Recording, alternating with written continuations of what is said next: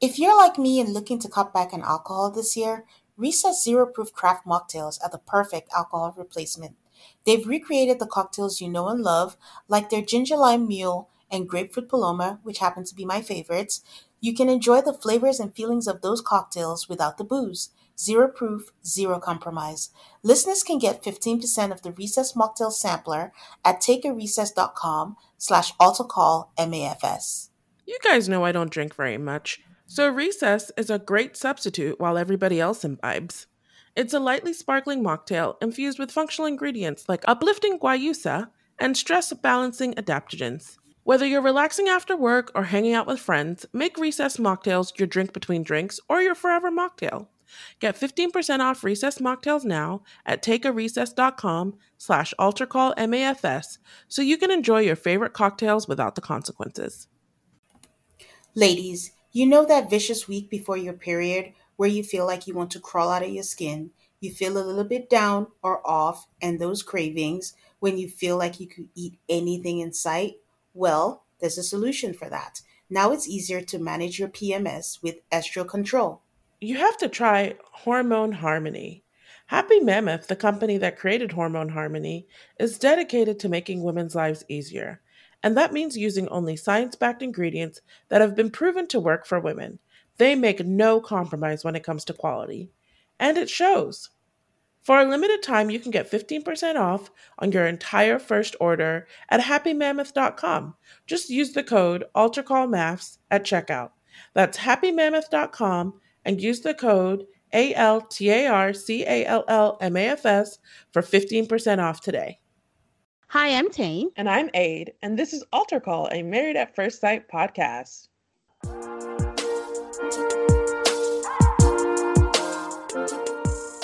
Hello, hello, hello. Hi, everybody. Hi, Aid. How are you? I'm good. How are you? I'm doing good. How has your week been? Well, my week has been interesting. Like, my day job has been very busy, but to distress somebody that we both know got me into the one reality show that I don't watch. I don't even know how I've never watched it. And that show is Sister Wives, Aid. Spoiler alert, it was me. So what had happened was, there was a time when I would send Tane a text message being like, have you watched this show? Have you watched this show? And then I would feel stupid because she'd watched every single show. And so instead, I would just start the conversations assuming that she had watched the show, and it usually worked out. For the first time in the history of our friendship, I found a show that I had watched that Tane had not, and it was Sister Wives. She's so proud about it, y'all. My favorite was when she texted me and said, 15 seasons. Yes, I know of its existence and I have an idea of it, but I had no idea it was on that long. So I'm just kind of scooting around, going through the seasons, getting, I Googled what are the pertinent episodes I need to watch just to get an idea of who they are, see their beginnings. Because when I get to season 14, 15, I'm probably going to watch all the episodes just to see the evolution or de-evolution of them. So it's been interesting, but it sucked the life out of me. I'm behind of all my current shows because that's all I did, because everything is available on demand. So yeah, that's how my week's been going, Aid. So thanks. I have not watched every season, but it is amazing to me that you can come in, you can go back out, and each time I watch it, I'm like, you people pick misery every year. It is a miserable marriage with 5 people instead of 2. Yep, you're absolutely right. It's just me watching people who are unhappy. Like, I am of the opinion that anyone who believes in polygamy, polyamory, I just don't think human beings are equipped to handle that. And that's just my opinion. Like, I feel everybody should live whatever lifestyle they choose, but my opinion is that we can't handle it. I have not watched anything, any documentary on this topic where everyone has been happy. I think that there are very few people who can do it. And it's like 70% or something of the people who pick the lifestyle aren't capable of being happy in it. Yeah. It takes something that I have never seen. I'm sure it exists, right? Because there are Yeah. people out there who I feel like say polyamory or polygamy works for them. But I and TV obviously is not real life, but I do, even in my like regular life, whenever I hear about it, it always sounds to me like, yeah, sketch. There are very few people equipped with the emotional wherewithal to successfully do it, and the numbers are not adding up. But Yeah. listeners, if you've got other opinions, go for it. Let us know. Agreed. And you guys, one day, someday, we're probably going to do an episode on our Patreon about Sister Wives when Tane is done watching. So you can Yeah. find the link to our Patreon in the show notes. This past week, we ranked all the previous seasons. So speaking of previous seasons, Tane, what were they up to this week, these couples?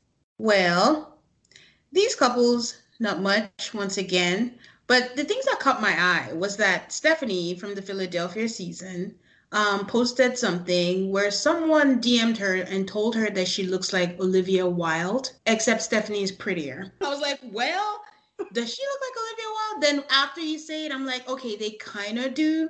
They do. I see why someone would say that. So I just found that really interesting. Couples Cam came back this week. I will be recapping that not long after this. But I did see something, and I don't know if I saw it incorrectly. I'm sure our lovely listeners will correct us. But there's only that like there's 2 episodes left of this season. So I'm not sure if next episode is going to be the last one. I'm going to look out and see if there's going to be previews for the next week. But if that's the case, Lifetime needs to get his shit together and figure out what they're doing with this show. Because my other disappointment was it came back, but they're still on the same timeline. It's still winter. AJ and Stephanie haven't even gone to Florida. Like, it's like, do they realize that we follow them on social media so we kind of know what's going on? So it's redundant to just watch them that far behind, you know? Let me get this straight. They took a month off and then came back and said we're having 3 episodes and then a season finale. That's what I read, but I'm hoping it's not right because it doesn't make sense, but we'll see. Um, and speaking of Stephanie, some listeners did confirm that AJ and Stephanie only went to Florida for a few months. They didn't move there permanently because we had talked about it 2 weeks ago, but I forgot to update the people. And I saw that they extended their stay for a month because she said that she didn't get to do as much touristy stuff as she wanted. So they're staying longer. Yeah. And lastly, Dr. Viviana is touting this MAFS Spring Refresh sweepstakes. So for those of you who might be interested, you get to win a one-on-one virtual consultation with Dr. Viviana, who they did not think worthy enough to be part of the experts this episode. But and also a 1-year subscription to Rent the Runway, which I think is a really good gift. I would want the Rent the Runway before I want a consultation with Dr. Viviana. I would want the consultation and ask her all the questions. And she'd be like, this is not why we're here. So, and also, you know, we've talked about Jamie has been celebrating her 7th anniversary. She is still talking about it, and her in-laws are coming into town to take care of the kids, and they're going away. And, you know, she found a way to weave in her body positivity and was talking about how she's bigger than Doug now and how that's okay and love yourself and believe them. So, I mean, good on her. To be honest, I promised myself that I'll be nice to Jamie, but I don't know. Jamie's not genuine. She just always sounds disingenuous. So I'm just like, enjoy your anniversary and stop making it this whole thing. You stretched it out for like 3 weeks now. Oh, God. I, And just then, for funsies, went to go see how many followers Jamie had. It was like 829,000 people. And I was like, whoa, 829,000 people care what this chick has to say. whoa. I mean, on the flip side, we follow her too. So I don't know. On the show account, not my personal account. She did find a way to weave in that she hoped she was going to be pregnant during this, but she got her period. So, you know, I mean, I understand that it's a business. To be very honest with you, it's a business. But I do wonder sometimes if there are anything she keeps for herself or to herself, because she's pretty open about For the everything. sake of her family, I hope something is being hidden. Yeah. Do I think that she's hiding? No, no, no. it is so much stress to be constantly looking in your life for content. And especially her Yeah. content has to match her themes. And her themes include body Hmm. positivity. Uh, Yeah. so basically your whole day, how do you live your life when you're just looking for content all the time? Yeah. It's like being on all the time. So, yeah. But Couple Scam was back. Like I said, they did not speed up the timeline. I'm convinced that Anthony and Ashley are the producer's favorites because it doesn't matter what it is, they are gonna be on.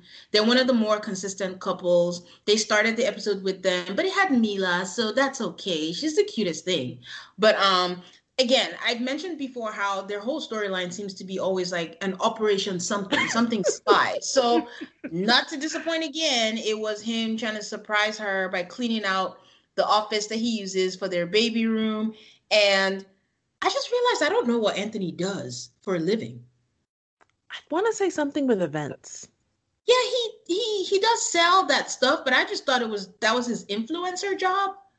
But I don't know. I wasn't sure. But oh yeah, that's true. He puts on events because I remember an episode of 4th of July, and this is what he does. You're right, A. Thanks. Okay. He was like Chandler for a second. I was like, no one knows what he does. But but anyways, he put up the crib and painted the room, and I'm like, come on, guys, how did Anthony paint a room in the entire house? And Ashley, as nosy as she is, did not know that he painted the room. But okay, that was cute. Keith and Christine, for the last 2 years since Couples Camp have been on TV, their storyline has been that home renovation. I've always said how impressive it is. Like Christine is like a badass with home renovation. She does her dad taught her and she does all this stuff. And Keith is just, I don't know what you're doing. He still hates working out, but thankfully they're done. But now I'm worried, what is their story going to be? Because the house is done. We had Beth and Jamie. They were, their storyline was that Beth made granola bars and put weed in it, but they called it progressive granola bars, and Jamie ate them quote unquote accidentally, and he just passed out, was playing guitar, and then they had a section where they made them animated. But that's another fave of the producers. But the highlight of it was Amani and Woody came to visit.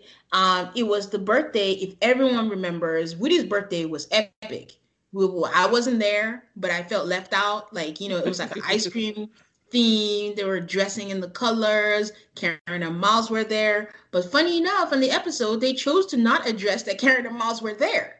They completely didn't even mention them in Denver, and they had their own complete storyline like they were still home. Again, we have social media. It doesn't make sense to watch something when we know what really happened. But the whole story was, it's their first birthday together. And these two, they're so in love. It's like they're adorable. Like you can just tell, like they actually even like each other. So they met up with Beth and Jamie and they had a picnic. And Amani, ever ready, comes through with the Oprah question: how does it feel to be all settled? And, after everything. And, Beth is just like, we had our ups and downs, but now I'm obsessed with him. Talk about being best friends. And it was cute. It was just a cute moment. Karen and Miles, who were not shown in Denver, were reduced to having a story about Miles wanting a dog, and they make pros and cons. Of course, they were not getting a dog. They're very adamant they're not having kids now. And in the end, she gets him a fish. So, last couple was Bobby and Danielle. So Bobby and Danielle was having a test because she wanted to get tested to see if she had gestational diabetes. And I gotta tell you, Danielle has given me more insight into pregnancy. Like, there's a lot of things that she has gone through. And there's a drink that you have to drink for the test. And it looks like Pedialyte. I'm pretty sure it doesn't taste like it. And she has to do it for the test. But then she decided that to make it easier, Bobby needs to drink something gross too. But his was like, it had milk, it had ranch dressing, it had olives. It was disgusting. Now, it did test positive and she did have gestational diabetes. But I mean, she's had a baby now, so we know she's fine. But the interesting the interesting thing about their segment for me was like when Bobby was in the scene, he had a t-shirt that said "A Girl Why Podcast." Don't ask me why. I saw "Girl Why" and I was like, there has to be a Black person involved in this. So of course I went to go Google. And the Girl Why, one half of them is two friends who used to be former co-workers, Vanessa and Terry, and one half of them is a Black girl. And it's just a show where they talk about different aspects of life, but they have a lot of reality stars as guests. And Danielle was one of them.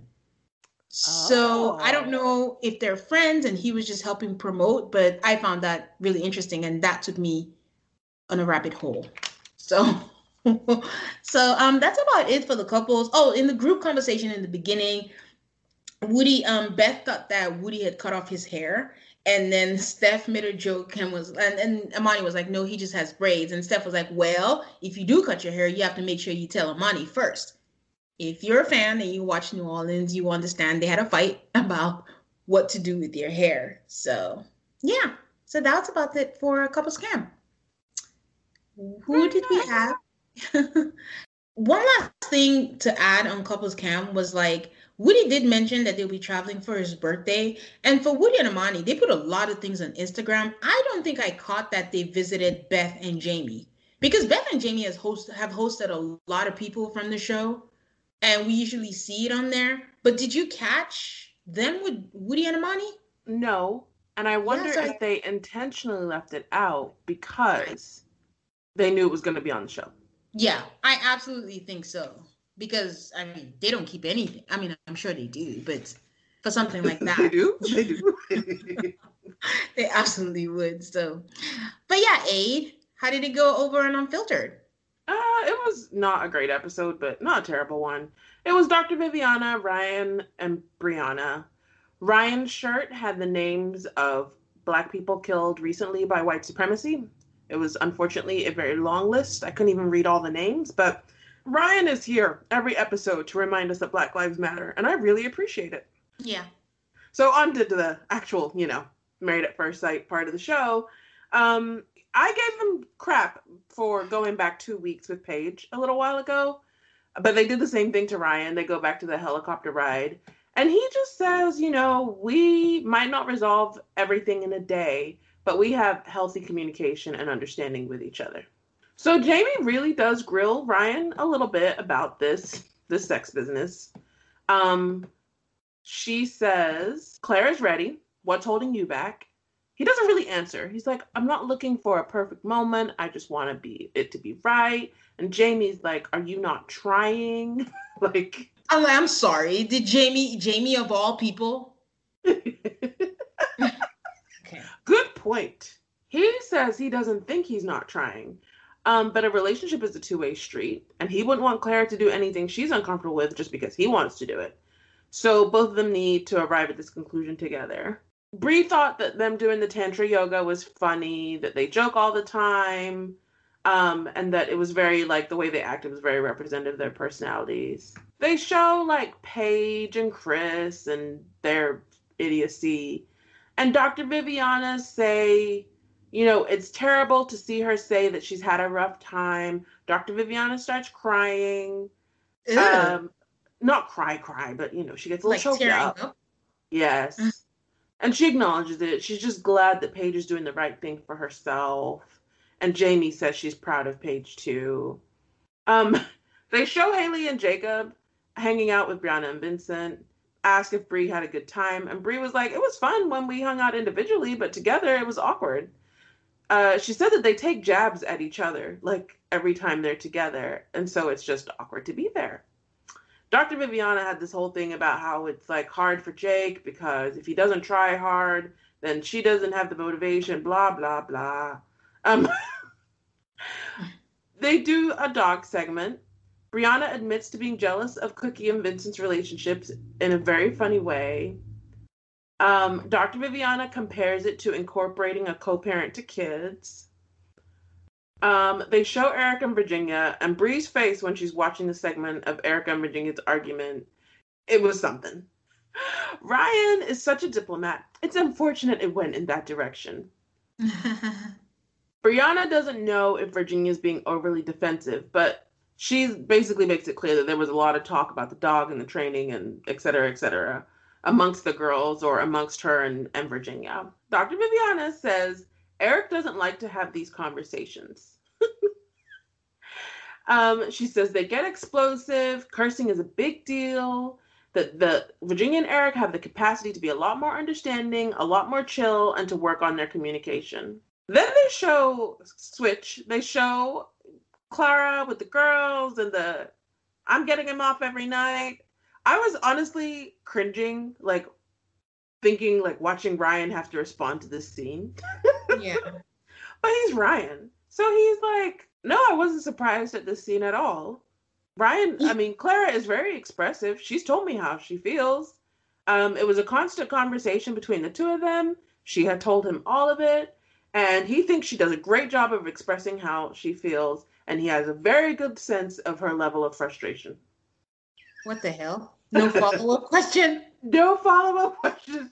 Because if you think about it, earlier in Unfiltered, he already answered the question about, like, what's it going to take for you guys to have sex? And he gives the same answer every time. You know, he's very consistent. All right, so then they talk about Decision Day. And Bree says she's feeling good right now. And Ryan says he's feeling good too. He loves to talk about how great their communication is. And that's, like, what's going to keep them going. Ryan is so happy with Clara. That's all I can think. But it's like, I'm not sure if that happiness is built on a firm foundation. Or he's being a politician. He hates looking bad. Okay. All right. So on to this week. I'm going to be real honest. I did not like this episode at all.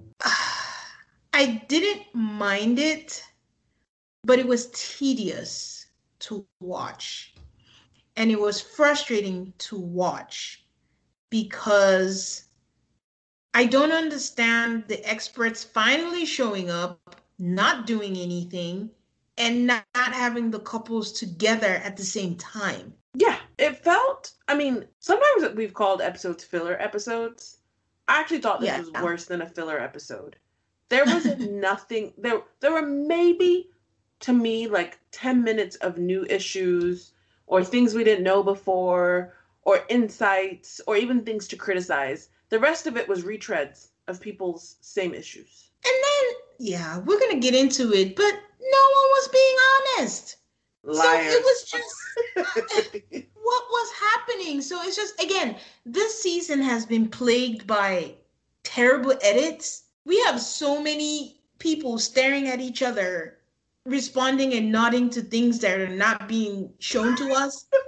There are conversations being had that is not being shown to us. So it's like they're living a different reality. Like the beauty of reality shows, when the talents in the shows go, oh, I was edited a certain way. For us, it's like, well, no. But with Married at First Sight, it's very obvious that, yes, you are indeed being edited. Like they have 13 seasons in, 12. And they haven't honed their editing skills. This is one of my biggest gripes about this show. Do you think that they haven't honed their editing skills? Or I've always said it. The successful couples are filled with people who are just normal. They are not reality TV people. They are not going to act the fool for you, no matter. I think people are pushed pretty far, but they still don't really act out. So because they miss all of that stuff, the editors get all crazy, splicing things together, pushing in sentences, creating narratives. Like, I think that's why the editing on the show is so bad, is because the people are too normal. Maybe that's true. They don't have fights that are explosive, someone throwing drinks and stuff. That's a possibility.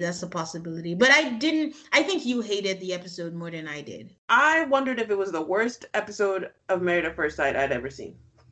Ever? Ever is a lot. I would say at least between this season and last season. Last season was pretty much awesome. Anyway. But yeah, I can agree with you. It was not good at all. It just seemed pointless. Let's put it that way. So we start with Virginia and Eric, and Virginia is excited because her sister is coming around. Her sister's name is Jennifer with a G, and she is here with her much talked about kids, her sons.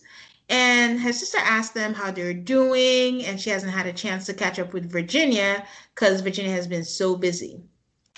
Eric starts with his usual lies, saying that they get along so well and that they only argue about the small stuff. Now, we know our girl Virginia is not one to let things go. She's like, no, the things we argue about are not small stuff. They're pretty big.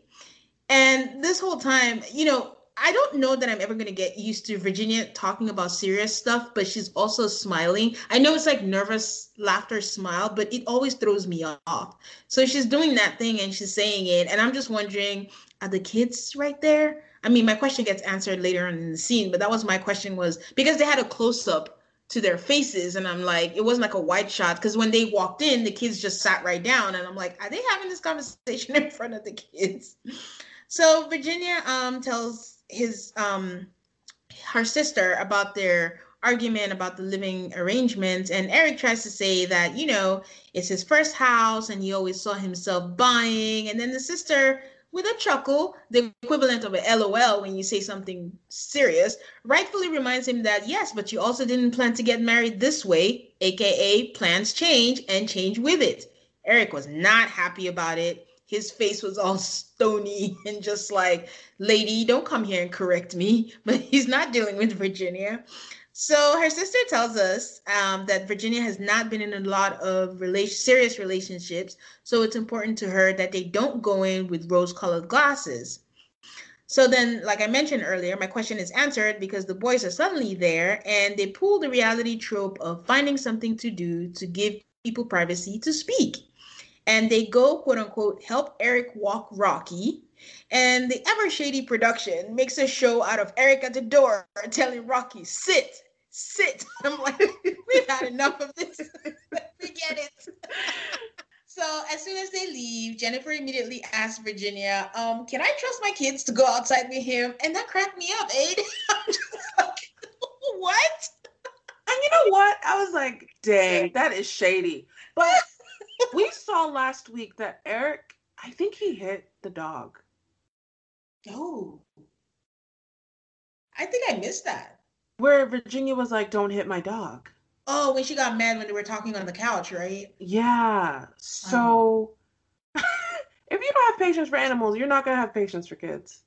So, but I still think it was terrible to be like, I wonder if production even went with them on this walk. So I didn't think it was great what her sister said, but I felt like that's what it was in reference to. I mean, she said it for a reason, but also, I mean, you're asking after the fact. So what are you going to do now? So Virginia actually doesn't say, no, you're fine. She pauses. Or maybe that was editing, but she does pause. And then she says, I actually have not seen him with kids. But he wants to be correct answer to that is no, Virginia. Exactly. Without a pause. Sometimes a pause is an answer. So, and then she goes, but he wants to be a dad like tomorrow. And then her sister asks her, is there anything else concerning that, I need to know? And Virginia mentions that she finds him more controlling than she'd like. Their lifestyles are different, and their dad and him have the same exact social and political views, which is where she struggles. And I wondered, do you think their dad speaks to their sister? Like, is it a difference of opinion, but not to the point where they can speak, or, Well, back to this, because remember, her dad says he only has one daughter, so I thought her sister was from her mom's side. So I don't know which dad she's speaking of. Is it her stepdad? Because I don't think they have the same father. Okay, that's possible, but also when she said it, she didn't say, okay, maybe. Did she say dad and him? So yes. I think maybe her sister knows when she says dad and him, that means her dad. Okay, that makes sense. Okay, that also makes sense because I was thinking, they don't look alike. Not that all siblings look alike, but I couldn't find a resemblance. But yeah. So her sister puts it simply, and it's like, listen, either you click or you don't click. Virginia tells us they're meeting with the experts, and she hopes it helps them because they are breaking at the moment. And as an introduction, we said it earlier at the top of the show, the experts come in. It's not all three. It is just Dr. Pepper, yay, she's alive, and Pascal. And they're meeting with them individually. And I just kept wondering, how do you think they sat and divvied up who sits with who? So it seemed like all the men spoke to... Wait, I thought it was a gender thing where all the men spoke to Pastor Cal and all the women spoke to Dr. Pepper, but that's not what happened. No, that's not what happened. I was thinking that too, but they divvied up because Eric spoke to Dr. Pepper and yeah, Okay. Pascal spoke to yeah. So um Virginia is up first with Pascal, and I wasn't sure where they met up because the outside shot wasn't their apartment. It was like an office building or so. Okay. So Virginia says, they're just catching up, small talk, and it's like it's been a while, and it's been like very long weeks. Pascal's like, oh wow, okay, let's talk about it. And then you're gonna find like as we go through all the couples, the first question they ask them is to mention all the good things about their relationship. So he asks her, what are the best things about your relationship? She goes, they connected, then on the chemistry and get along level. They're similar in mannerisms, but the good days are good and the bad days are bad. Pascal is like, oh, welcome to marriage. Wah, wah, wah. And then he says the goal is to answer unanswered questions about Eric and what question comes to mind.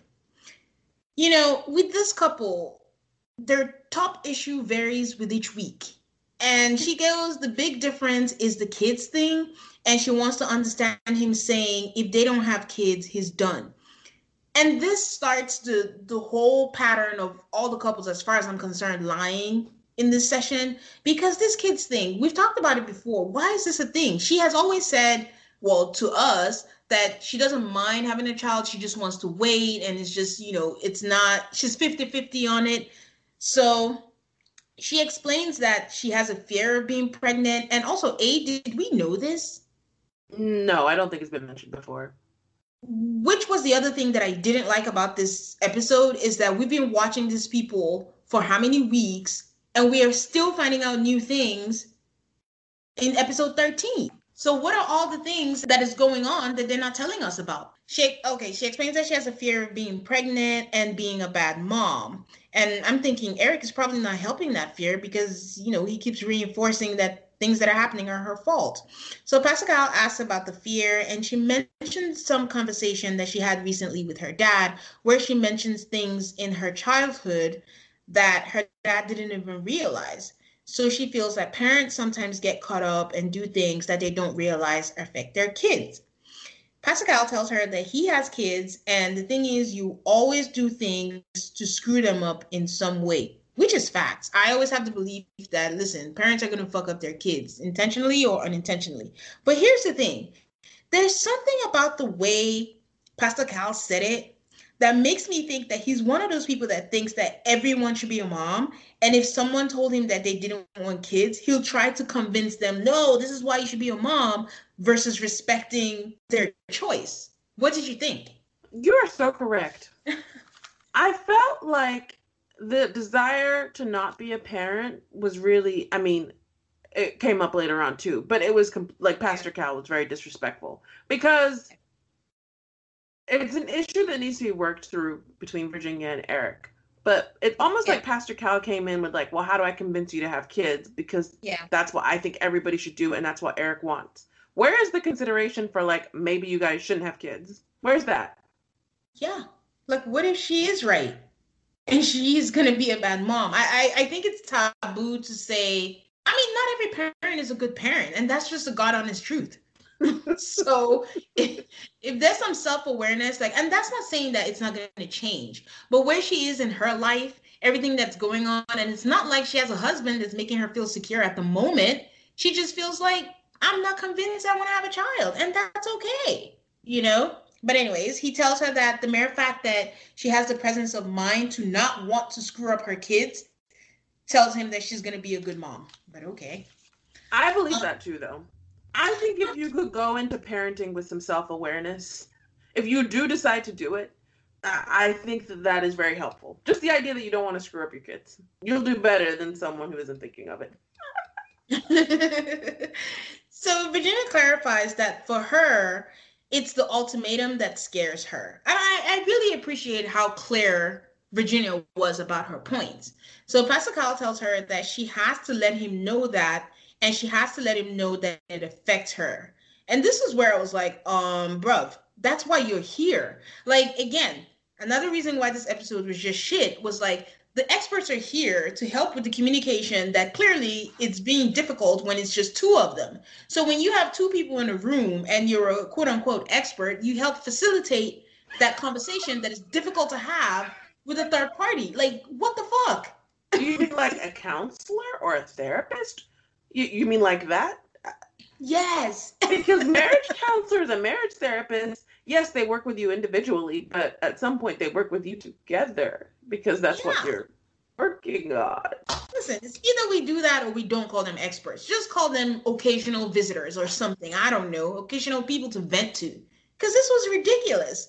So he tells her that it's a question she has to ask. How does he define what marriage looks like? Because he has a paradigm that he's working from where he's comparing his past versus his present, which I thought was actually insightful because it is true. Because Eric knows what marriage is supposed to be like. That's why he came on the show to get married. But hey. And she says loyalty is the biggest thing in marriage for her and life for her. And again, he tells her that Eric needs to know that and it's time to get vulnerable. I just, how much more vulnerable can Virginia get? She's told him about her anxiety. She's told him about her fears about parenting. She's told him about her family and how it wasn't the best. Like, I don't know. I think he was off the mark on that one. But all I was thinking is, how are the different political and social views not number one? Can we solve that before we even talk about kids? Because what happens when you have kids? Eric is going to be like, they're my kids and they're staying with me or else I'm done. So, hello, but probably too controversial for the show. So let's go with kids, right? Well, it's also her sister kind of brushed it to the side too.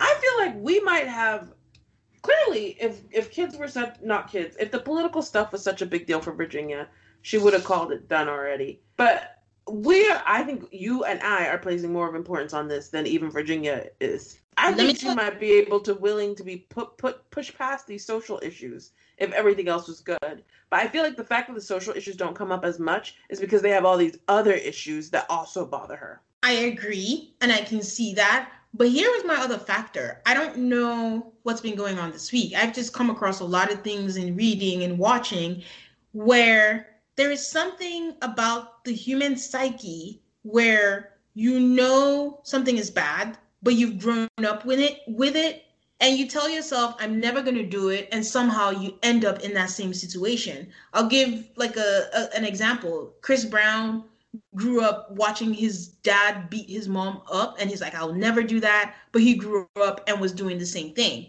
There's also that saying that people marry their dads because there's some psychological thing to it. And I'm thinking for someone who's not been in a lot of healthy relationships, not been in a lot of serious relationships, and growing up with her dad, and then, you know, even though it's unhealthy or his political views or anything like that, she kind of still, even though she was matched, ended up with her dad in a way. So it's what she knows. Because sometimes people stay in things that are not exactly the best for them, but it's also what they know and it's familiar. Yes. So it bothers her, but she also is comfortable with it. Yes, that could be it. But hopefully she recognizes it's not healthy. We'll find out. So Dr. Pepper gets Eric, and this was a fascinating conversation because she asked Eric about the high point, and I feel like everyone should just sing this all together now. We have an instant connection. We're laughing. We're joking. We are so good. It's amazing. I love her. I really do.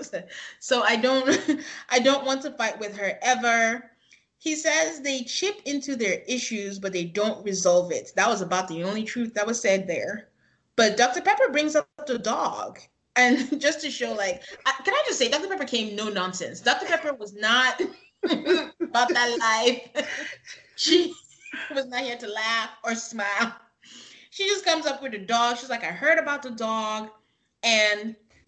But she asked him to mention the one thing that scares or worries him about that situation. And he goes, she's set on it being her dog versus ours.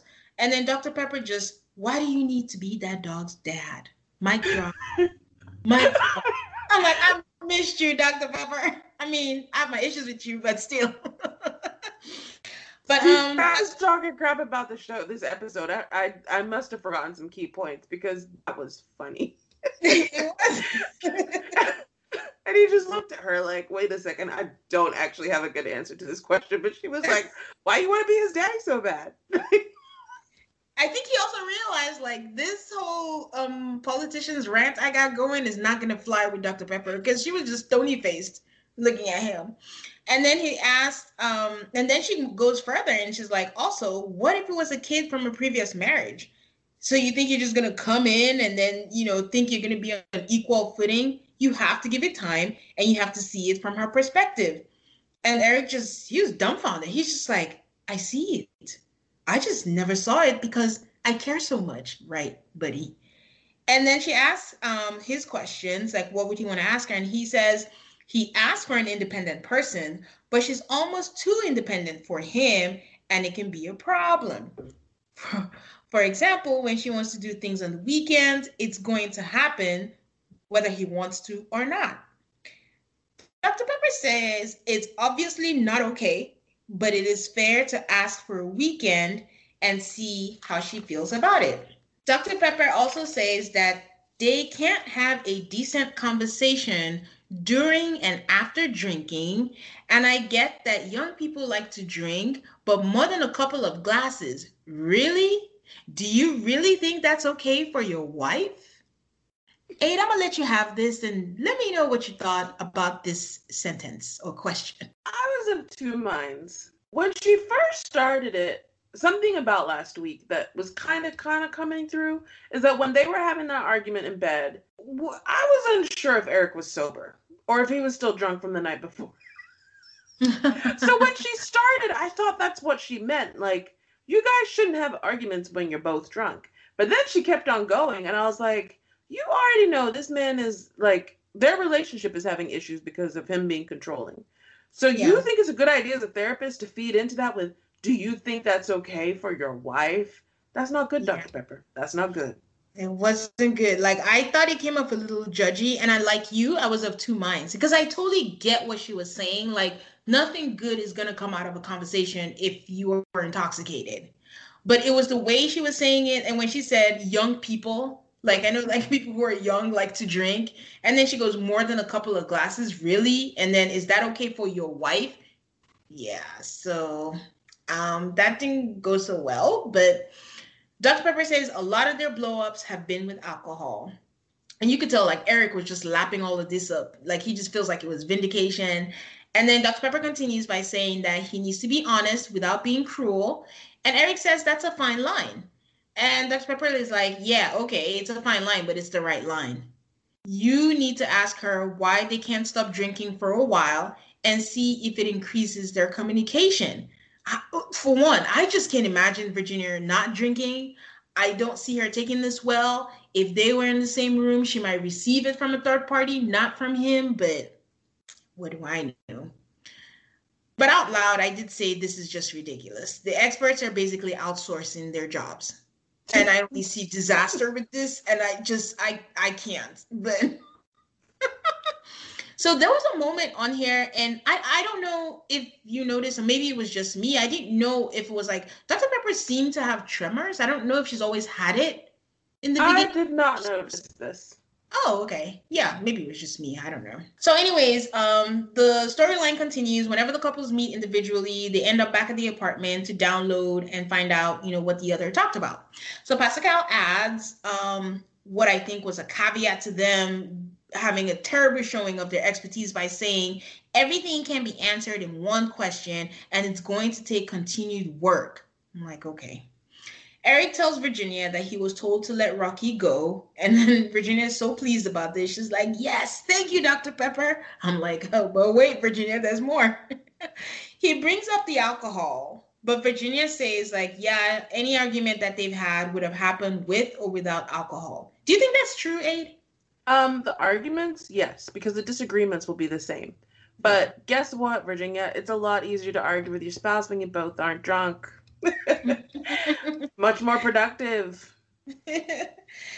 Of course, she didn't take it very well, and she just says, I'm not talking about it, aka I am not going to talk about this on camera.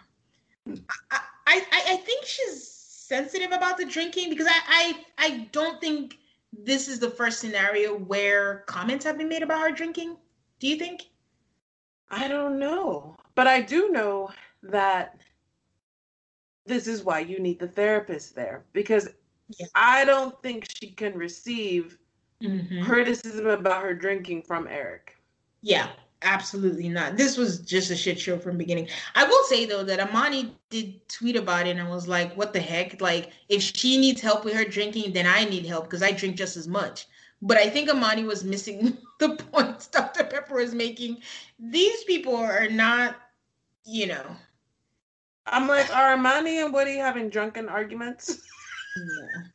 Because that's what's going on with Eric and Virginia. So Armani, I don't know. So Virginia brings up his ultimatum with the kid stuff, and we all know Eric. He didn't even let her get it out her mouth. He's like, I don't mean it like that.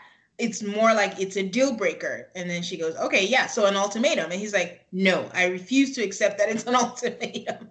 So she says how it hurts, and he says if she can't have kids, he's not leaving, but he sucks because she'll be so good. But if you notice, he did say that for if she can't have kids. He didn't address it for if she doesn't want kids. And Virginia says, that's nice. He thinks I'll be a great mom, but I'm not sure that I agree. but this is where wanting to have kids and not wanting to have kids, like that is a deal breaker in any relationship. Yeah. It's not an ultimatum, it's a deal breaker. I kind of agree with him there. But it's also like Virginia's entitled to not want to have kids. It's not crazy for him to hear some of her doubts and like address them. Previously, the way he said it to me has been really rude. Yeah. But the sentiment he's expressing is actually kind of correct. Yes. And let me say how I feel about this.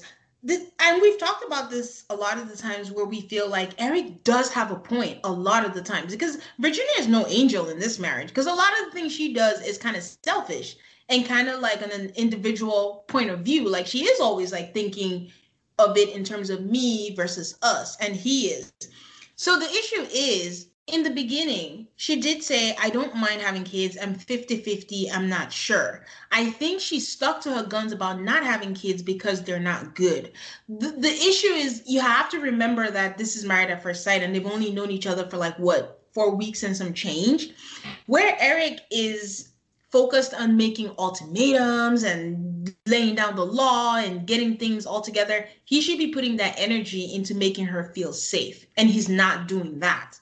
Correct. So if he did that, then she might actually like now it's not a I get you want to have kids. She's not exactly entirely like, no, I'm not. I think she just made a hard left and was like, okay, no, I don't want kids now because is this what we're gonna bring the kids into anyways? Because at the end of the day, if you don't want kids, and you have a kid just because that's you can't take kids back. So so yeah, the sentiment is right, like you said, like it is a deal breaker, but telling someone if you don't want kids, I'm done.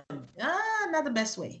And this will come up again later in the episode, but like when people say they want kids, they should be very, very specific. Do you want to have kids or do you want to be a parent? Yes, absolutely. Because there are multiple routes.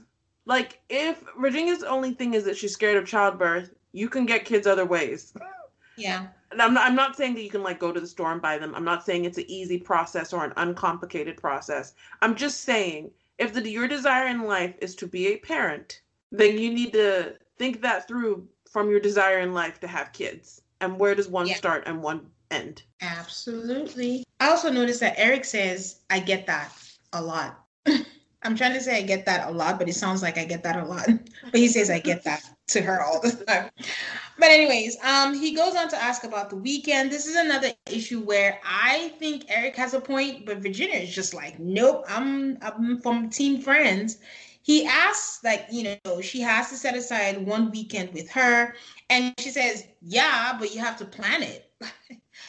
And set aside weekends for them. But she's like, it's not fair to ask her to cancel stuff on her friends. Again, Eric has a point, but he goes on to dig his heels in and is like, well, it's okay for you to tell them that you're canceling stuff for your husband, which is not entirely bad, but The way he's This saying is it. an entire, like, by the time they're done, I was like, this is just logistics.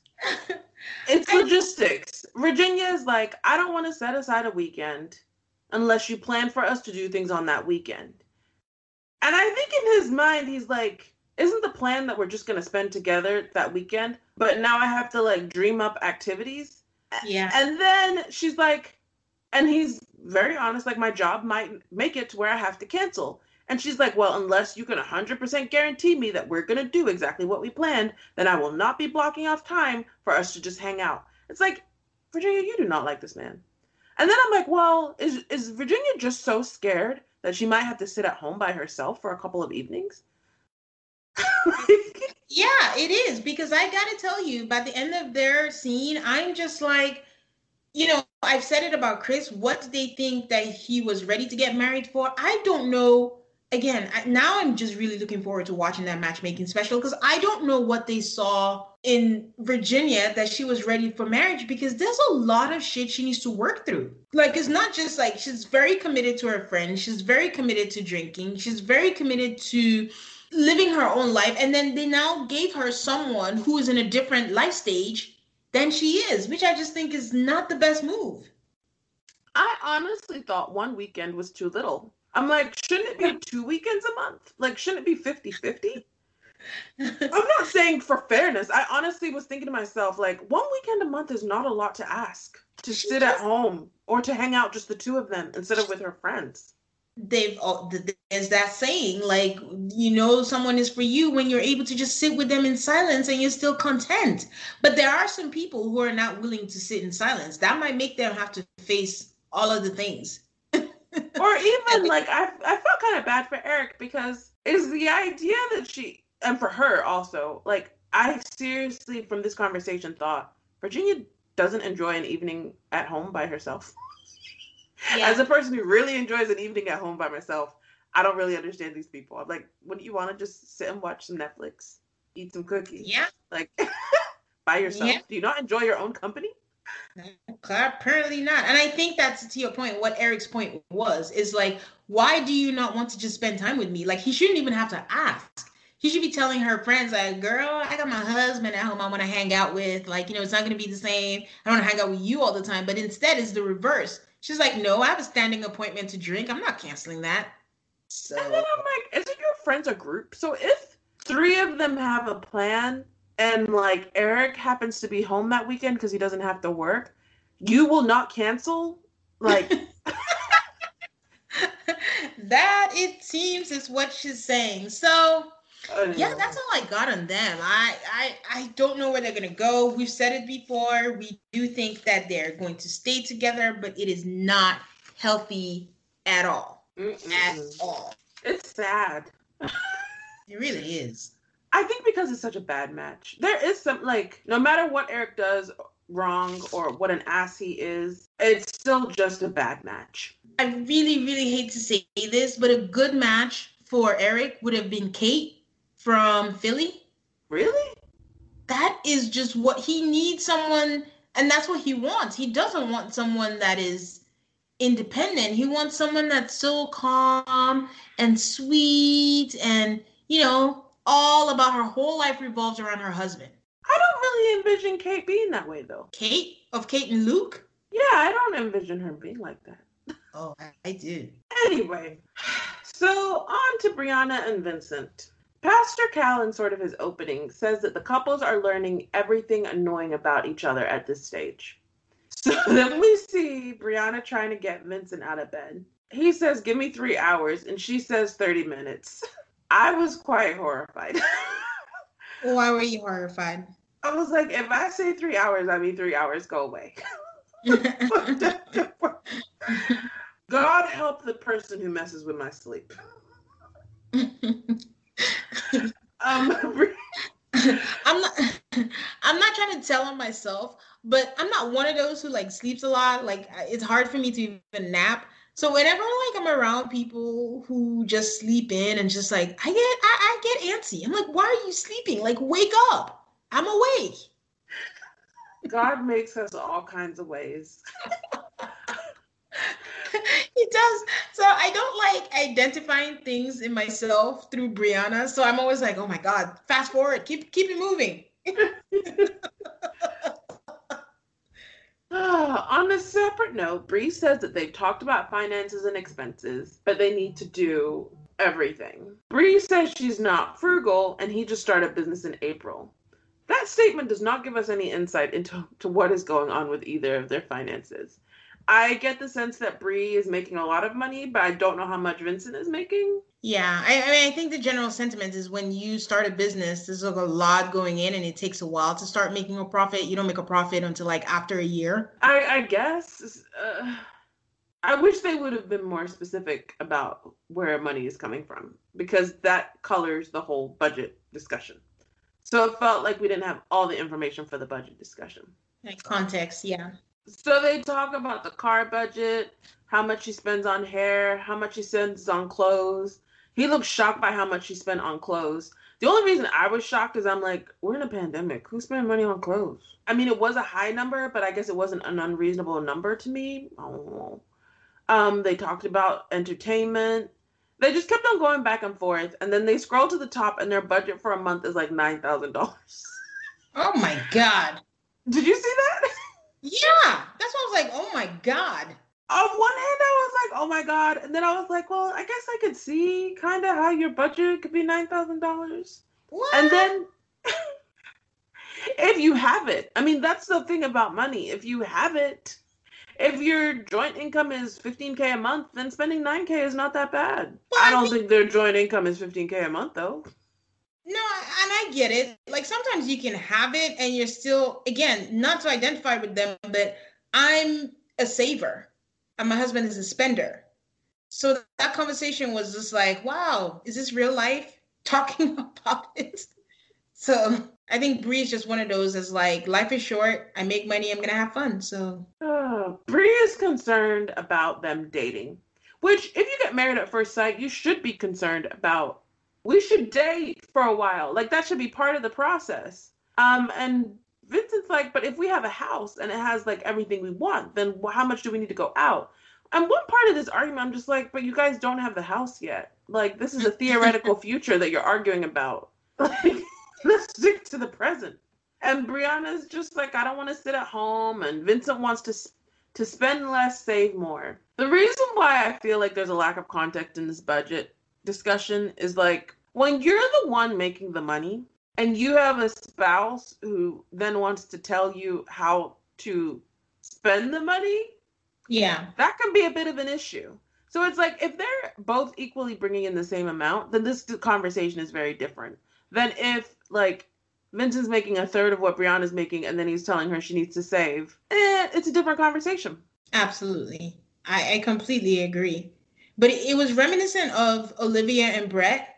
And I'm just like, what is it about this men? Why do you not want to date your wives? And also, why do you think it has? Okay, I know Brianna said a date has to be like $200, but there are other things that you can do. Like, why do they always like bulk every time someone talks about spending money? Like, does Vince, after last week, listing all the things he wants her to take her on a date for, think they should just sit home? I'm like, where do you... Yeah, money. That's why, I mean, it's why it's a difficult thing in relationships, because money means different things to different people. Yeah. So they don't really resolve anything about the budget conversation. Or, I mean, maybe they did, I don't know. But we see Pastor Cal sit down with Vince. He walks in and Pastor Cal compliments his shoes and he's like, Bree got me these shoes. Pastor Cal asks what's going well and he says they have fun. And beyond that, they take care of each other. And he says that they both come from warm families and that's what they brought to their relationships. I'm like, oh, you guys are so cute. Sorry, I was gonna say, like, when Vince was so happy that Brianna got them the shoes, that's part of the, clothes budget, Exactly. Don't complain when you're reaping the fruits of that labor. So Vincent says that she likes things done a certain way and that she's narrow-minded and that his attention span is not good. He's working on getting better. And Vincent says she thinks I'm being lazy, but I'm not. I was like, have you actually asked her if she thinks you're being lazy? Because that sounds like some Vincent projection. So Pastor Cal reassures Vincent that it's okay to sleep in and that Vincent needs to hear that it's okay to take care of himself sometimes and to think selfishly a little bit. While Pastor Cal was providing this explanation, I don't really disagree with.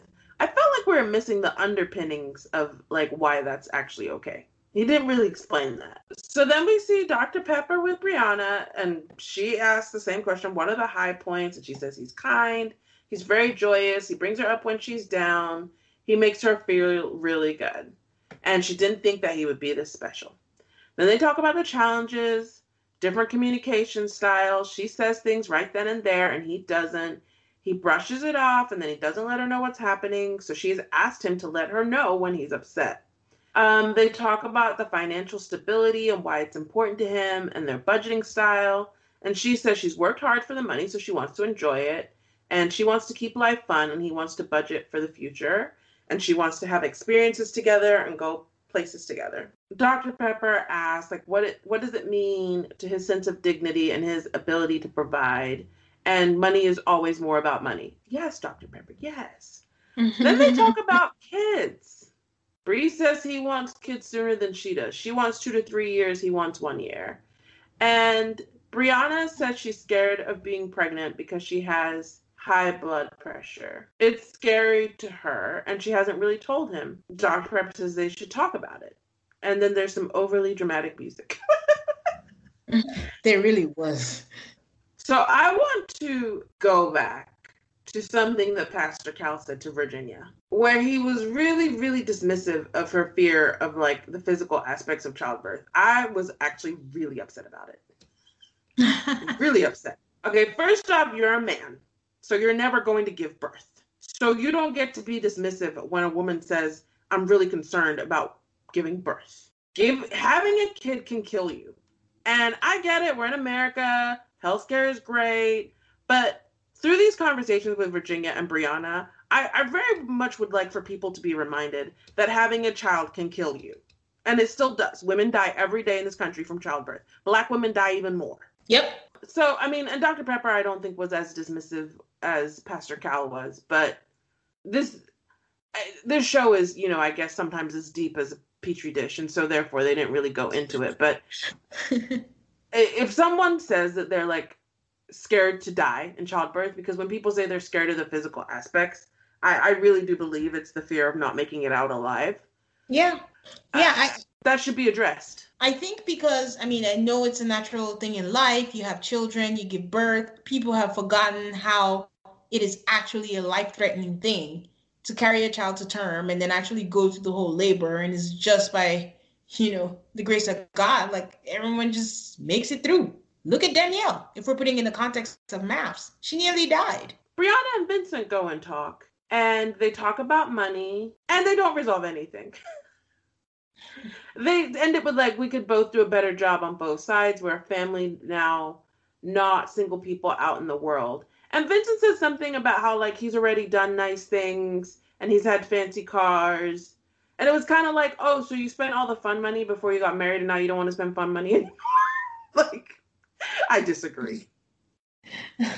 My take on this is Vinny's insecurity coming up again. He knows she makes more money than him. He doesn't want to be shown out where he might not be able to afford it. So he's coming up with this cock and bull story of saving and saying or whatever. But really, it's just like, she makes more money than me and I don't want to be, quote unquote, disrespected. It's so bad. It's just like, it's like what people like about someone they don't like about something. I truly believe that Vincent respects and appreciates that Brianna is successful. Mm-hmm. But he still has that insecurity holding him back. And it's like, well, if you like this about someone, you have to take both things, which is that they might make more money than you. Yeah. So then, because, you know, this relationship is actually pretty equally yoked, Brianna decides to come with some bullshit too. Yes. on the subject of sleeping in, he's like, Vincent's like, how can we compromise? And she said, you can go to sleep earlier and wake up earlier. You're on the phone late. So if you just put your phone away, then you could wake up earlier. That is not a compromise. He else he kept saying? He was like, what is your compromise? You go to bed early. It's a compromise. They got nowhere with that. Brianna's like, he's frustrated. And then they talk about kids. And she tells him she's afraid to give birth. And she talks about pain, fluids, and high blood pressure. Which, as a specific medical issue, that is really one that can kill you. Like high blood pressure as a pregnant woman, it kills people every day. She's like, I should have told you about this. Like, we should have talked about it more. But, they have only known each other for 6 weeks. And he tries to come with, well, the longer we wait, the harder it'll be for you. And Brianna says she understands that, but it's still scary. And they show like an interview, and he says that he can't imagine being on his deathbed and I don't have children around. Which brings me back to my point about, do you want to have a kid or do you want to be a parent? Because Brianna does not have to give birth for you to have kids at your bedside when you die. Yep, because what happens if she physically can't have children? Are you going to leave her because you want that?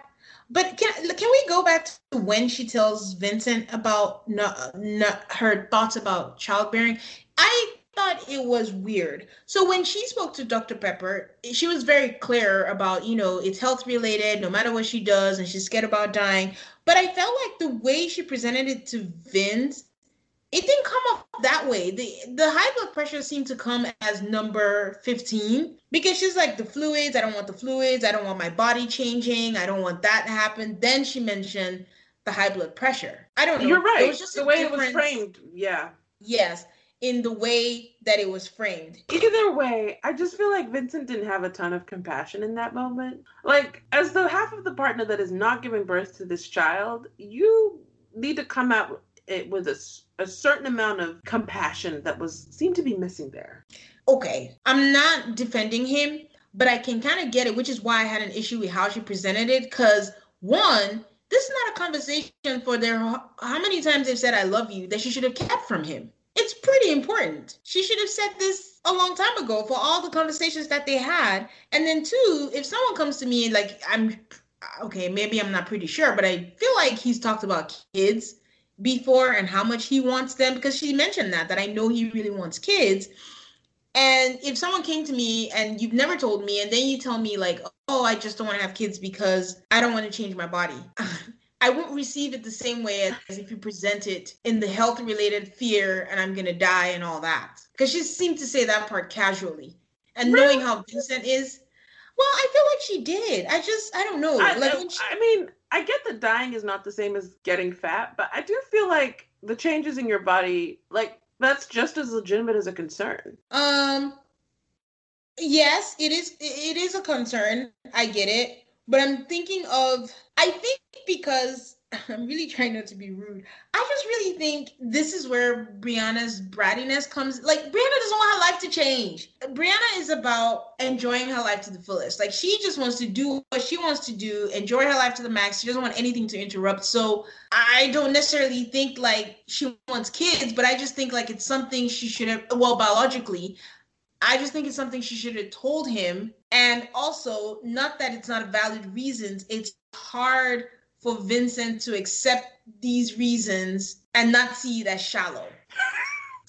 It's a valid reason to her. And, it's just she's not ready for her lifestyle to change. She just understands how much children in her life suck.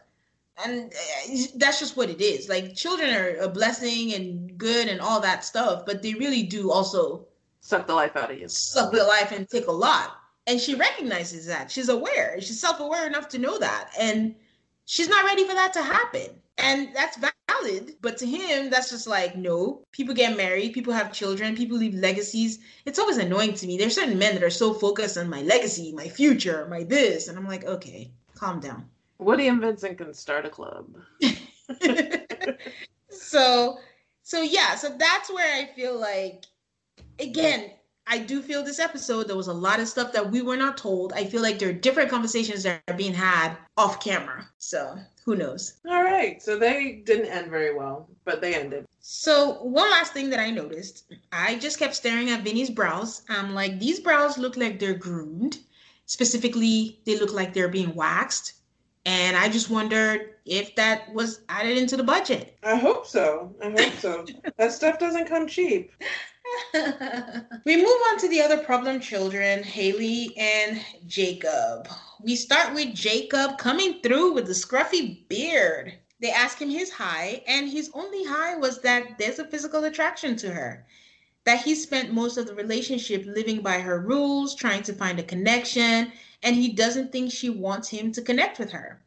Pastor Cal is who he had, and Pastor Cal was like, you have to put in the work to see if your relationship has legs, and that he hasn't done any deep level of communication, and he really doesn't know a lot about, they really don't know a lot about each other. And listen, guys, I know that Jake got my ashes last week for poor communication, but why does everyone seem to think that Jake has not tried in this relationship? What do you think, Aid? I think he has tried. I believe generally that Jake has tried. Yeah. I'm confused as to what he's supposed to be working with because I don't understand what people are saying, to be honest with you. But the other half of it is, I'm not trying to be mean, but like Jake is a 38-year-old, very successful single man. And I hate to say it, but there's a reason for that. No, and that's what I'm saying. Like, he's poor with communication, but again, no one's going to come 100%. But at the same time, it's like everyone just seems to mention that he's not trying. And I'm like, what else do you want this poor man to do?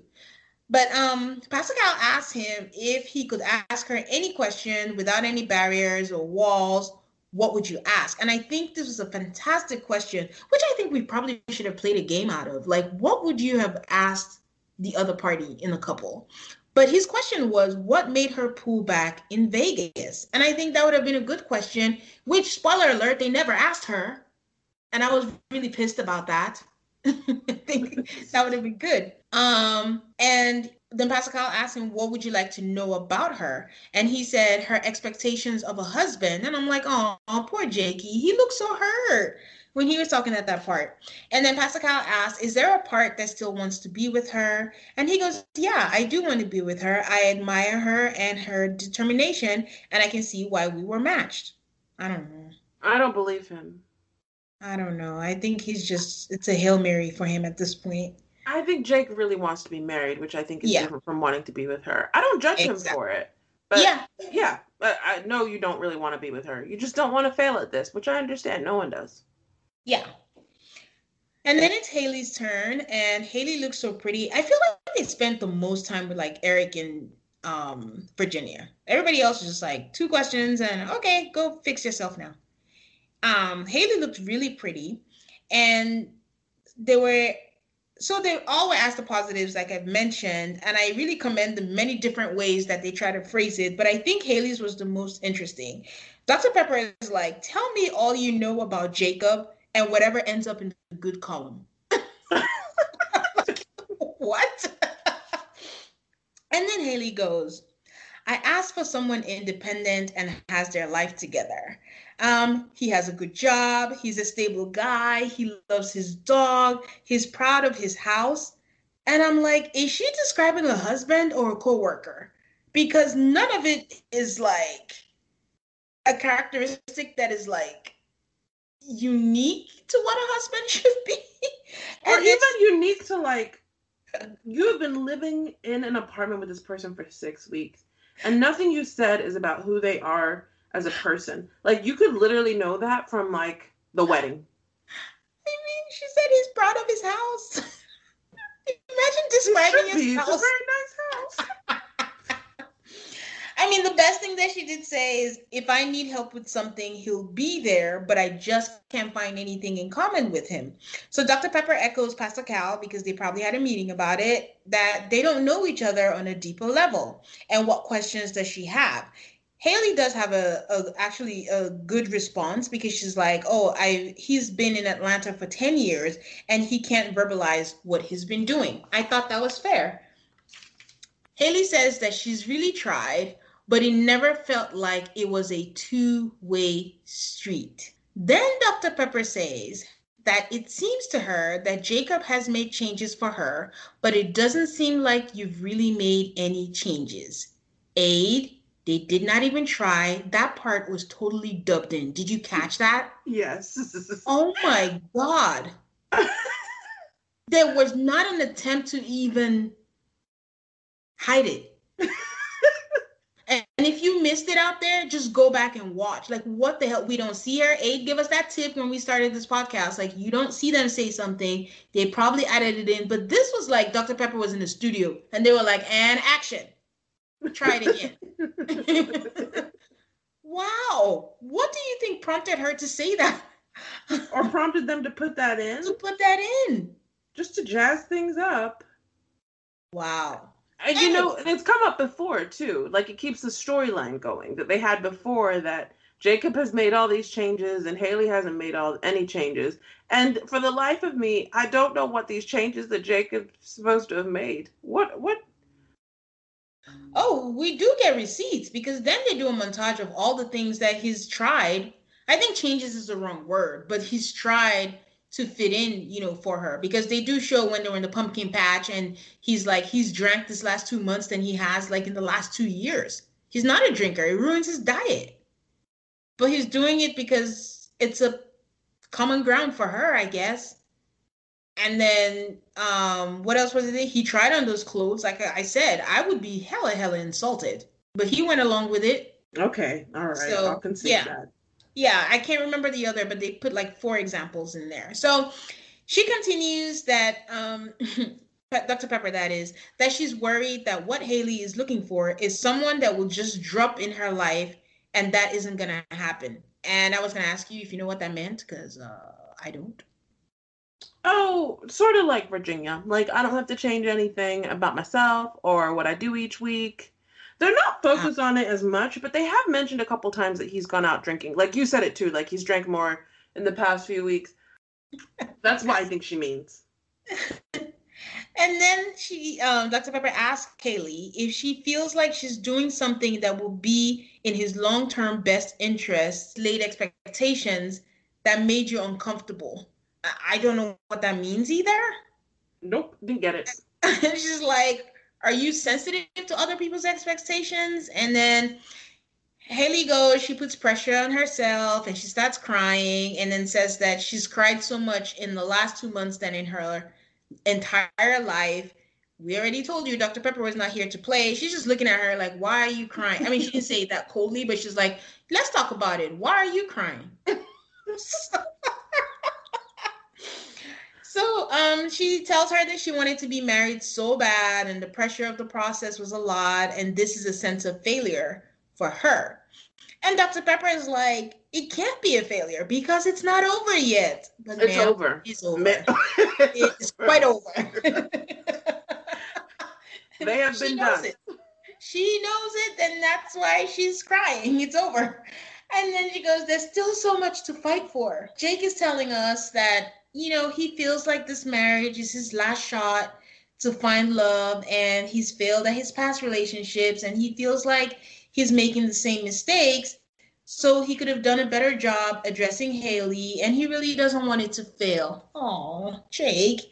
Haley again says that she doesn't want to be divorced, and she wants to build a connection with him and not be single for the rest of her life.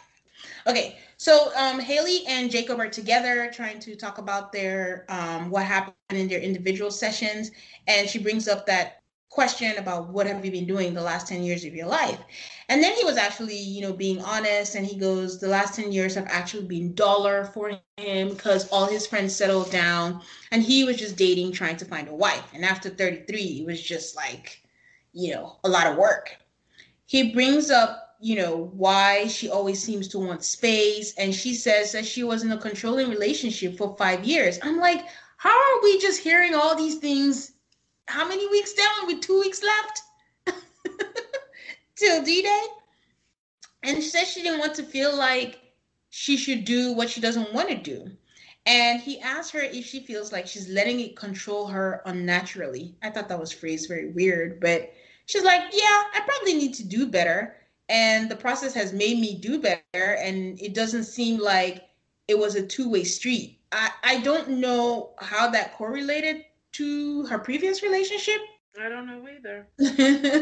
But yeah. And then Jacob is like, do you feel like you engaged me and I wasn't responding? And she's like, yes.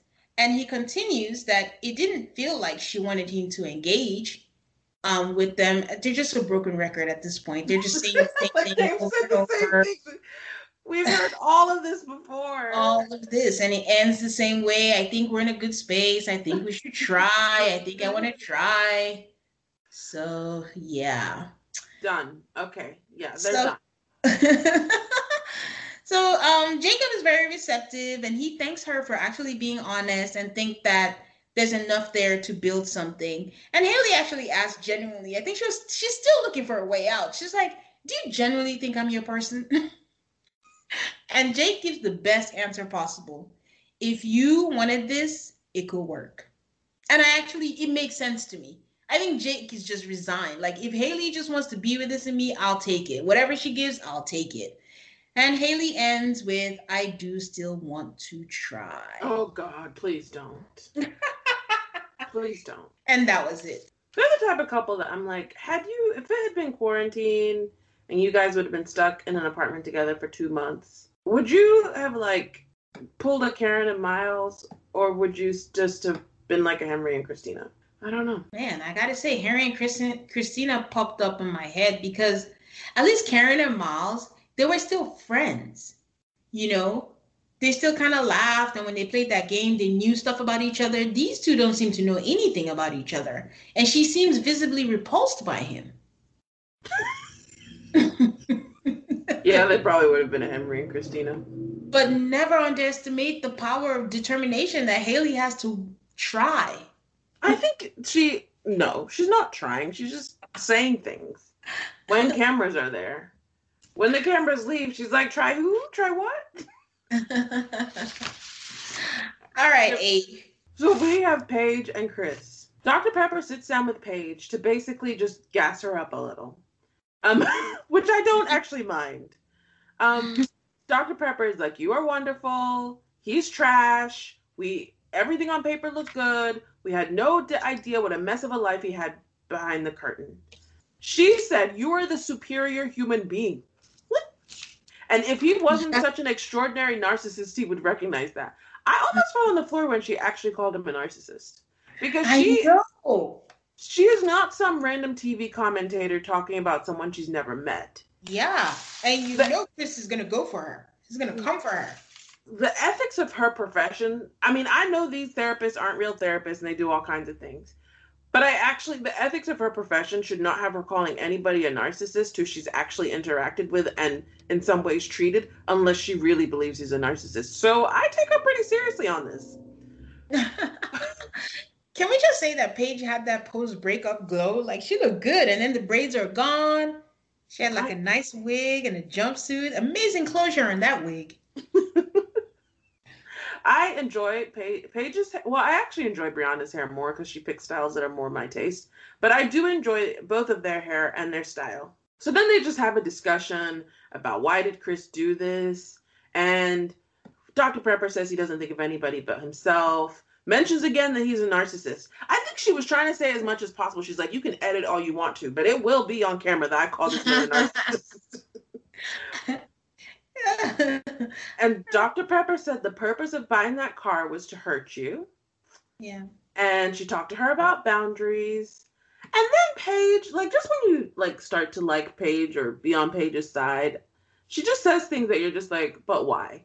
She starts talking about why she needs to face him on decision day and ask him why he signed up for it. I'm like, you can send him an email after decision day.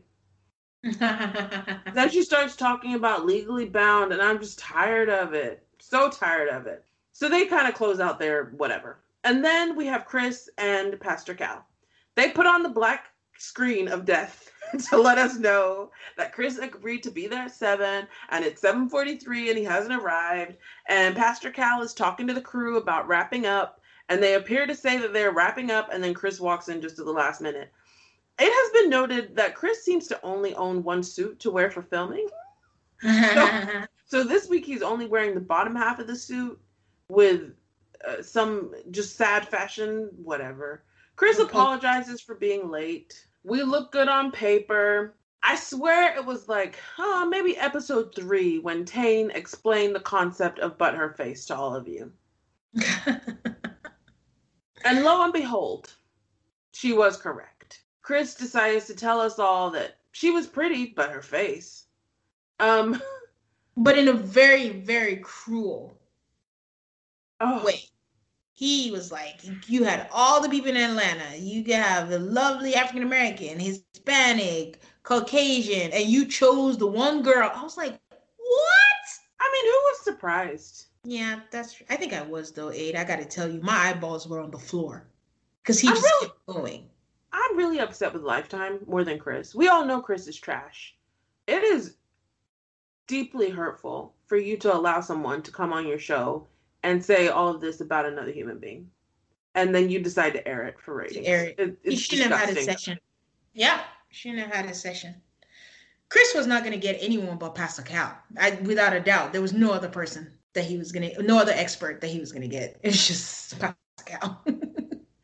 Yeah, so he just talked some nonsense about he wasn't attracted to her, but he slept with her twice. And Chris says he did let attraction grow. The look on his face, the whole thing is very, very disgusting. So Pastor Cal tells Chris, like, you're a loser at life.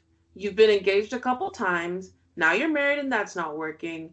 Like, you need to think about how you're going to handle relationships in the future.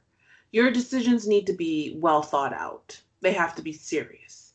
You have to think about what you're learning from this. He straight out tells him this is not your finest hour. Chris is not happy about that. Chris gets very defensive. I handled it to the best of my ability, but he could have done things differently. Pastor Cal asks, what does that mean? She said, you just bought a car from your ex. Is that doing the best that you could? And he said, well, I told Paige she could have come with us. And Pastor Cal calls that the nonsense that it is. If I was a producer in the back, I would have burst out laughing. They would have had to edit me out because I'm just like, this nigga cannot be for real. And then he had to say it. I'm not going to apologize for buying Mercedes and Mercedes. I was like, get this man out of here. And he's like, I'm already thinking about how I need to buy a house too. My kid already has an inheritance. And Pastor Cal says, don't you think you owe Paige an apology? And Chris says that he can't apologize to her for that. And then I don't have anything else to say about Chris. There's really nothing. This is just going to be a blemish on this on the experts for a long time. Because as much as they want to wash their hands off of this, like this is on them. I don't know. And Lifetime. So then we go back to Paige packing up her stuff to go back home. to which I was like, I was happy to see her going back home. Any sign that this is just over and done with is a good sign to me. Because there's still a little part of me that lives in fear that something else is going to happen with the two of them. I will not be surprised if on decision day they tell us that they have slept together since the last time. What to say to that? Let's wait till decision day and see. I don't have much faith in Paige. I think she comes on camera and talks a good game, and then something happens off camera where she allows Chris to just treat her horribly. Yeah. Oh, okay. Just a couple of things about them. One, Chris looks just like his mama. There was one scene that they did and he just looked just like his mom. And the other thing is that when they were packing up and I was just looking at Paige, and Paige's ass is a thing of beauty. I'd just like to put that out there. Like, it is. And then finally, I just give praise to Paige's wig when she met with Dr. Pepper and the closure and all that. And then she flipped around in the confessional wig after she had packed. Hot mess. I don't know who let her go on TV like that. I was very confused. I was like, that bright pink is not quite doing with the combination with the hair. I'm like, maybe if you just bring some of the hair forward instead of backwards. Something just wasn't right about that. It wasn't right. Nobody in that crew, they have not put her through enough, could be like, girl, I can't let you go on TV like this. You just need to come back another day and film this. That was terrible. I just wanted to put that out there. But yeah. So then we're on to Clara and Ryan. Ryan sits down with Dr. Pepper, says the experts did great. The high point is the instant connection. Challenges, he can't think of anything. And Dr. Pepper, she's not here to play. She says couples like to portray their marriage as being perfect. They're only presenting their dating self. She does it in a voiceover. But then we go back to Ryan, and she says, I'm glad you're good, but you have to be willing to put stuff on the table. They talk about religion, and Ryan is not pressuring her into anything. He's like, we haven't talked about details. He calls it developmental rather than challenging. And then Dr. Pepper very strangely says, if I remember correctly, you guys are still waiting on intercourse? That's a very strange way to phrase the question, but okay. Well, because I thought that too, and then I remembered that Clara said she's getting him off, so they're doing something. Is just they're just not putting it in, which is intercourse. So that's the only way to define it. Because if she I mean, said the other sex, word would have been like, "Are you penetrating?" And that's gross. So,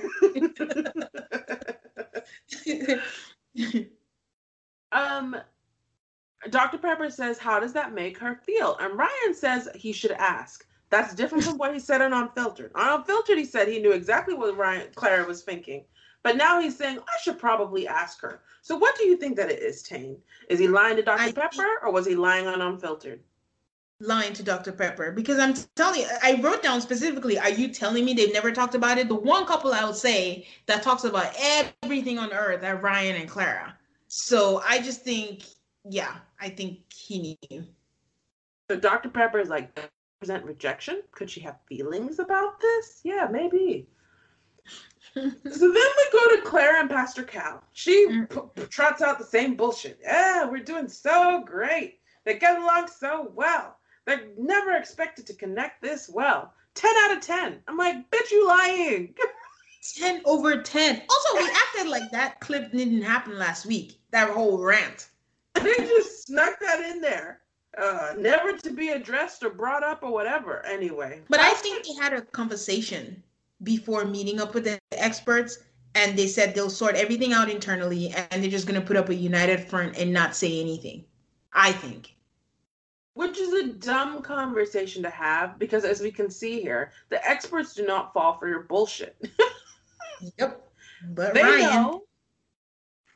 know. Pastor Cal says to her, the best relationships have arguments. And then she brings up the I love you thing. She's waiting for him. So Pastor Cal is like, so you love him, but you're not willing to reveal that commitment. And he says, I don't want you to be concerned about things and not say you're concerned because you don't want to ruffle feathers. And Pastor Cal tells us it can't be a 10 out of 10. And he's right. There's no such thing. Pastor Cal asks about sex. She says, we're taking things slow. Then they show the clip with the overhead camera of her. Da-da-da. Clara says she wants to have sex. And then she tells us an interesting tidbit. He has dated previously for months to years where sex was never happening.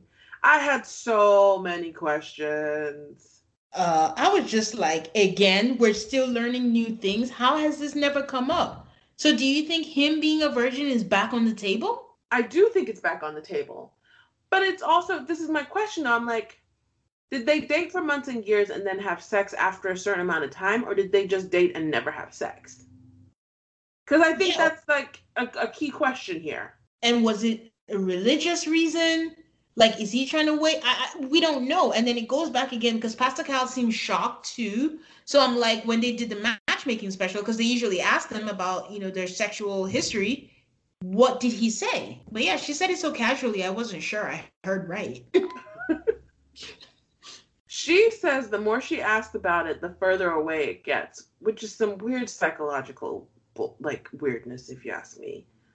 I don't want to say it's like punishment. It's like dealing with a child where you're like, look, if you ask me again, we will not be going to grandma's until Thursday. Okay, ask again. We're not going till Friday. Keep on asking. That seems like a real terrible way to conduct your sexual relationship. And Pastor Cal asked her if she's okay if what you're doing now is all you'll ever do. And Clara is like, no. So then Clara and Ryan have their post talk. They talk about kids in church. Nothing has changed since the first time they talk about this. Clara continues with, I don't want my kids to feel forced. Ryan wants his kids raised in church. I wish these people would just have real conversations. Raised in church means that we are a family that goes to church every Sunday. And if you're really raised in church, you go to Wednesday night service, you go to vacation Bible school, you volunteer at church. That is what raised in church means as far as I understand it. Yeah. There's no choices about that. Because you are a family, and families do things together. And 5-year-olds don't get to decide where they go on Sunday morning. They either go to church with you or they stay home. Yep, absolutely. And Clara talks about her own upbringing, where her mom, I guess, was the religious, Christian one, and her dad was not. But somehow she still felt forced into church, but she felt like that's my example for how only one half of the couple can be religious. It's actually not a bad example, but I don't think Ryan sees his life working that way, but he doesn't say nothing. Ryan does not have time for these people. Ryan is looking forward to the 8 weeks being over and really starting his life. Ryan is going to be like a Karen. I feel like we're going to see the true him. Now, the true test would be if he decides to join couples camp. And then he blossoms, then he starts a YouTube channel. I'll be like, look at this guy. So they go back to sex again, and she says the more it's pushed away, the further it gets. Clara says that she is sexually frustrated, but she has a lot of respect for him. And he doesn't want it to be like a checkbox. It's something that's special. And she asks if it's happening anytime soon, and he says, I don't know. We got nowhere this episode. They are exactly where they were at the beginning of the episode in their relationship. It was also the worst reassurance ever, because I think the instructions he was given was to make her not feel rejected. He was just like, nope, not having sex to you. When? Nope. Do you know what? I don't know. Are we done? Okay, good talk. I do think they're having conversations off air though, so that's why I'm not so worried about them. I don't know what they're doing, but they're having different conversations than we are. I think so too, but I also think they're not that good at being shady. Like, I think they probably think they're doing a better job than they are. Yeah. Can we talk about their forehead kiss? That was a PDA fail. That was awkward. Clara thought she was trying to kiss her, and he went for the forehead. I'm like, oh, Lord. I missed it completely. Oh. But anyways, all right, Aid. Who has your bouquet for the week? Dr. Pepper. I mean, she wasn't perfect, but for why do you want to be this dog's dad so bad? That alone. I did think she gave mostly good advice. I appreciated her calling Chris a narcissist. I don't love it when people online call people a narcissist, but the fact that she is a professional, she has met him, interacted with him. I mean, if you were that good at your job, you wouldn't have matched him to be married, but, everybody makes mistakes. We just say the producers matched them, so. Who is yours? I was not going to give it to anyone because I was just pissed off at all of them, but I decided to give it to Jake. I gave it to Jake because he was very receptive to the information that he got, and he even thanked Haley for the feedback and that he's going to practice it. And it's also a pity bouquet. Like, Jake is just like, this is my last shot, and I just feel so bad for him. So, who has your burnt ashes? I'm going to give it to Chris. The end. Who has yours? Ryan and Clara. I don't like all this BS that they're doing. I mean, it's a completely different relationship behind closed doors than what we're seeing. So I don't even know if it's the producers, but just for Clara coming out and saying our relationship is 10 over 10 and I have nothing to complain about, I was pissed off. Lies. All right. So we have a really nice review for this week from Zing Zing. Angels. I happened to stumble upon your podcast, and I'm so happy I did. I've been a longtime fan of MAFS with not one friend who watches. So I love listening to your pod and finally having a little reality TV kiki every week during quarantine. You both are so effervescent and wonderful, and I find myself nodding along to every observation and opinion you have. Thank you for all the insight and laughter. Nzinga. Aw, thank you. So that's it for us this week. Follow us on our socials on Instagram and Twitter at AltarCallMAFS. We love hearing from you guys on social media. We're available anywhere you listen to podcasts. Thank you so much for your support and for listening to our show. Don't forget to subscribe anywhere you listen to podcasts. And please rate and review us on the Apple Podcast. And we hope to see you again next week. Bye.